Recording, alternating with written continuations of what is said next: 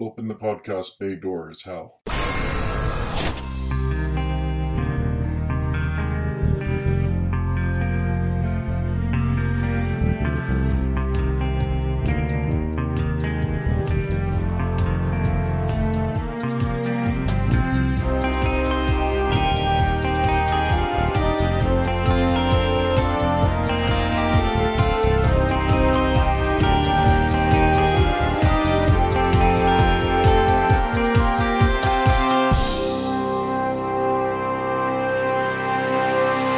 Hello everyone, and welcome to episode 48 of Welcome to Geektown. I'm your host, Kurt Onstead. I've been a proud geek all my life, being into role-playing games, board games, sci-fi, fantasy, and especially superheroes and comics. And I want to help others join me in those pursuits. But I've found that sometimes people can get overwhelmed or feel left out because they don't already have what some consider the requisite knowledge to be considered a fan. And that's where Welcome to Geektown comes in. Here, you can ask your questions without feeling like a gatekeeper is calling you out for not yet being fully versed in every aspect of your new interest. It's patron shoutout time again. This month, special thanks go out to Utuk Zul, Julio Herrera, and Lyndon Onstead. Thank you to everyone who supports the show on Patreon. Remember, it's just $1 per month to join in and help out. Just visit patreon.com/welcome to Geektown to sign up. Speaking of our patrons, Julio Herrera asked me a question a few months ago now that I still haven't gotten around to answering. He wants to know more about a specific hero that was published and appeared in radio dramas in Mexico and Colombia named Kaliman. Unfortunately, I don't have any first-hand knowledge of this character, and my research attempts have not gotten me much more than a Wikipedia page. Since I really don't want to be the white guy explaining a foreign culture to people, I'm on the lookout for someone who has read/listened to Kaliman's adventures that would be willing to be interviewed for the show. If that's you, or you know someone who would be able to help, please email me. In the meantime, however, this, along with the trailer for the upcoming Black Widow movie, did get me thinking about heroes in the Marvel and DC universes that originate from other countries. With so much of the action taking place in the US, those characters are much more rare than American heroes.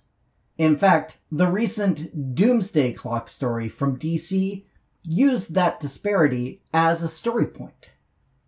Let's look at a few examples of non-US heroes from the big two. This week we'll focus on Marvel's attempt at populating the rest of the world, and we'll look at DC's efforts in a later episode. These days, the best-known character Marvel owns who is homed outside the US is Black Panther. I talked with economist Matt Dobra way back in episode 12 about the country of Wakanda.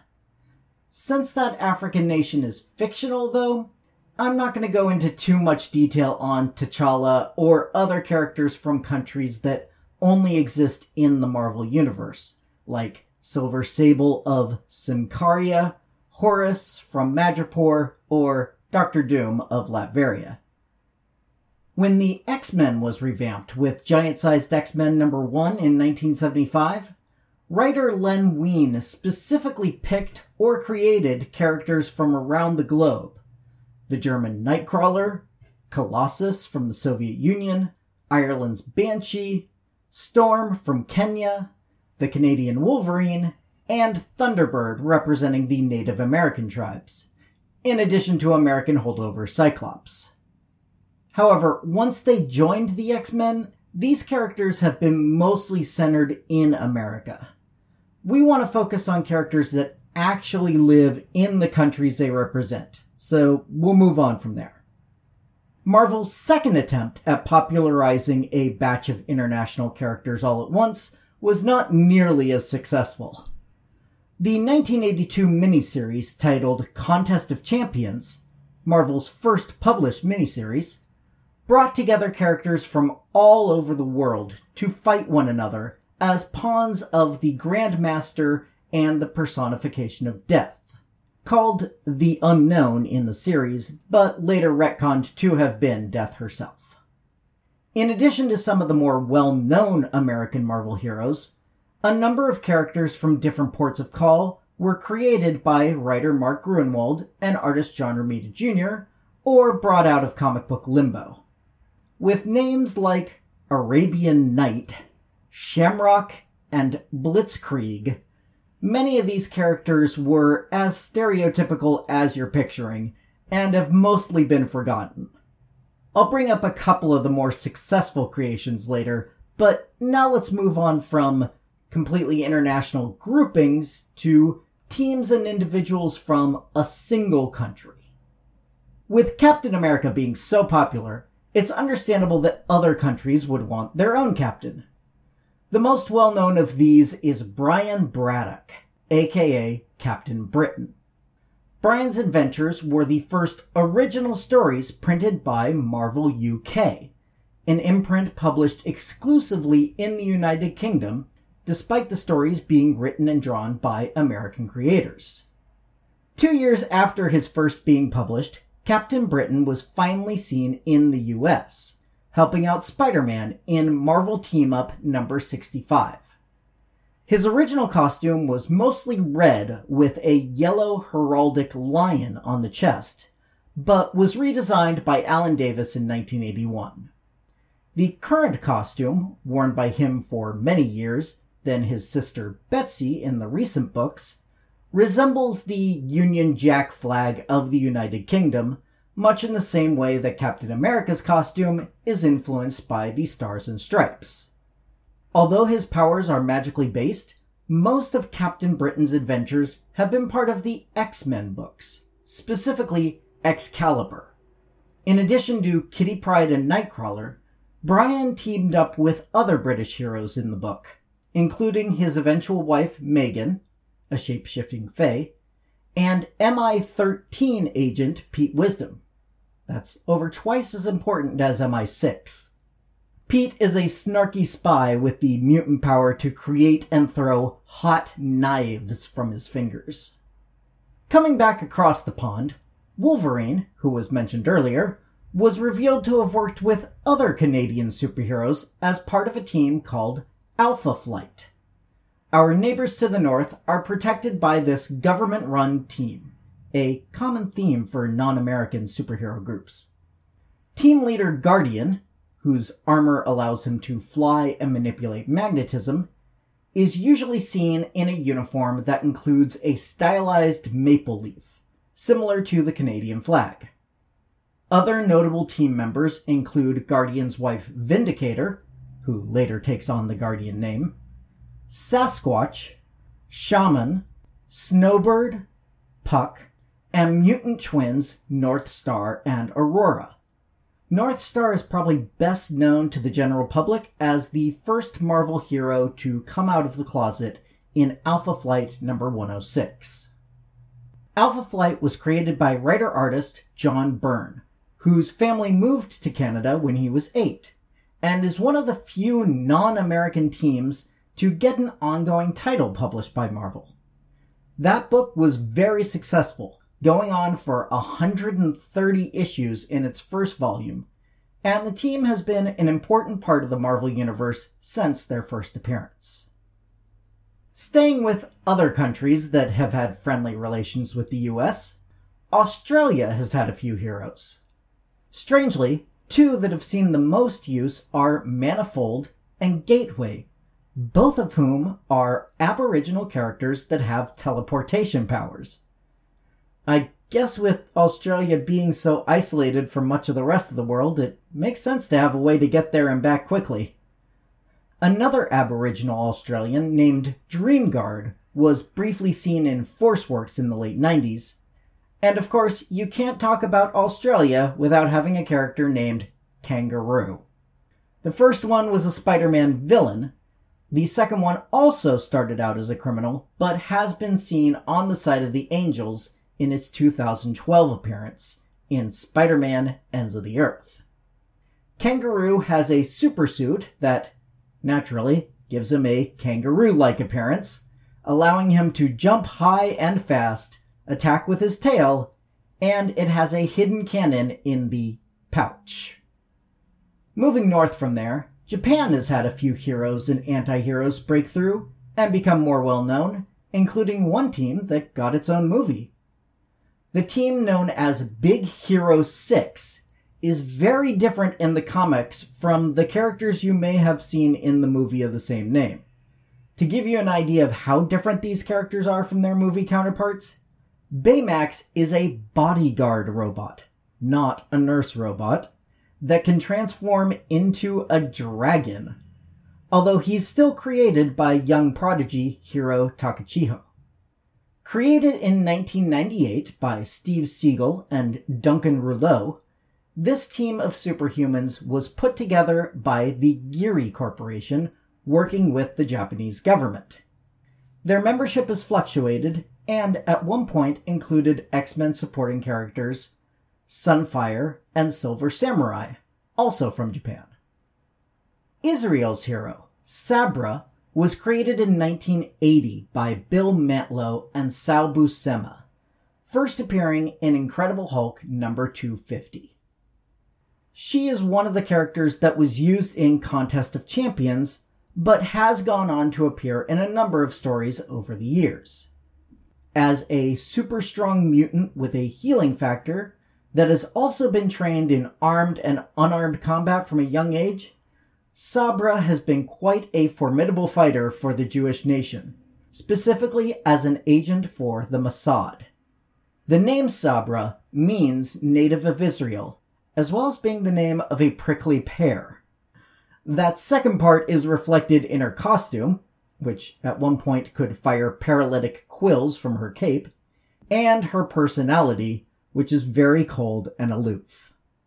She has been shown to be very hardline in her attitude, especially towards characters from Arab nations, although she does occasionally soften. Moving on to less friendly countries. Russia, or the Soviet Union pre-1991, has been the in-universe birthplace of a number of Marvel characters, including Black Widow of the Avengers and the previously mentioned Colossus of the X-Men. However, very few of the characters created between the 60s and the 80s from the USSR were presented as heroic, unless they defected as part of their storyline. It wasn't until Kurt Busiek's run on Iron Man in 1998 that we really see a team of patriotic Russians that is presented as heroic in their own rights. The Winter Guard, consisting of previously seen characters Red Guardian, later known as Steel Guardian, Russia's Captain America equivalent, including a near-indestructible shield, Crimson Dynamo, mostly seen as an Iron Man villain previously, Darkstar, a mutant with Dark Force powers, and Ursa Major, whose mutant power is the ability to transform into a humanoid bear. That was the original lineup. With the exception of Ursa Major, all of the nom de guerres have been taken on by more than one person over the years, allowing the characters to be presented in a more positive light than their original versions. This team, or some version of it, has fought for their country and the world in crossover events like Maximum Security, Kang War, and Monsters Unleashed. Going eastward from there brings us to China. Like Russia, most characters from there were presented as villains for the first few decades of Marvel's publishing career, with exceptions for people like Wong and Shang-Chi, who were born in China but spent their heroic life in the US. More recently, we've seen a couple of teams out of China come and go that have helped out their American counterparts. The People's Defense Force was introduced by Dan Slott, Christos Gage, and Khoi Pham in Mighty Avengers in 2009. Unfortunately, most of them were killed in the same storyline that introduced the group. Slightly more recently, Matt Fraction and Salvador Larroca introduced a team of armored heroes called The Dynasty in The Invincible Iron Man number 513, released in 2012. A couple of those team members died when Thanos invaded Earth in the Infinity storyline, which you can hear more about in episode 3. But the Chinese government agency known as Spear added new members, and they are now known as the Ascendants, and have been seen as recently as 2017. A few solo characters have also come out of China and Tibet, including Fat Cobra, one of the immortal weapons, along the same lines as Iron Fist, and Zorn. The real one, not the one that was Magneto in disguise. That's a long story. Staying in Eastern Asia, the team known as the Agents of Atlas includes a few characters from this region, in addition to Asian American characters like Amadeus Cho, discussed in episode 44, and Silk. South Korea is represented by White Fox, Crescent, Io, and Luna Snow. These characters were created in conjunction with Korean game studio Netmarble for the Marvel Future Fight mobile game, then later introduced into the comics. Wave, a character from the Philippines, is also a regular part of the team, and was created by Asian American Greg Pak and Filipino artist Lionel Francis Yu. In the past couple of years, Marvel has been creating characters specifically for the Chinese market, and we have seen new characters like Arrow and Swordmaster each get their own ongoing series, in addition to showing up in the Agents of Atlas book just mentioned. One thing that sets these books apart from previous attempts is that the creative teams include Chinese writers and artists. Both of these books are split in two, with the lead story written and drawn by creative teams matching the character's home country, and with the backup story done in a more traditional American style.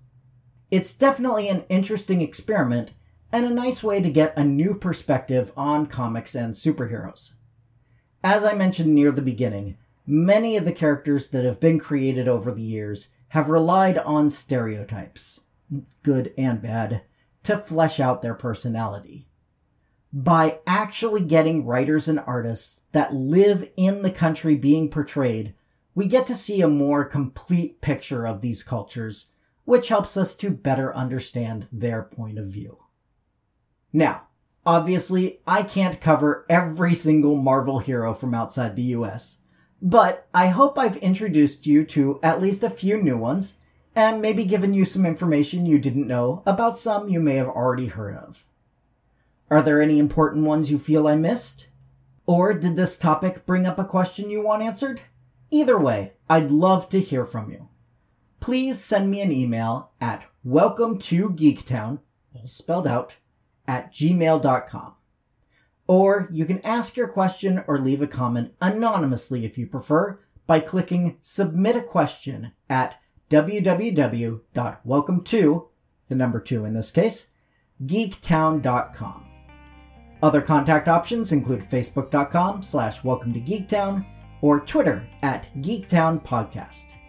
Also, if you'd like to support the show directly, come join the Patreon at patreon.com/welcometogeektown for just $1 per month to get access to full scripts of the shows, outtakes, and a monthly shoutout.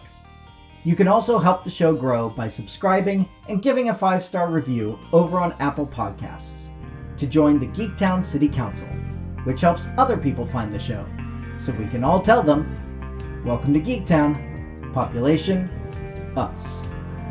Welcome to Geektown is written, narrated, edited, and produced by me, Kurt Onstead. Theme music is by Aaron Lovitz, logo art by Archie Santana. All other sound clips are the copyrighted material of their respective owners, and no infringement is intended, falling under fair use.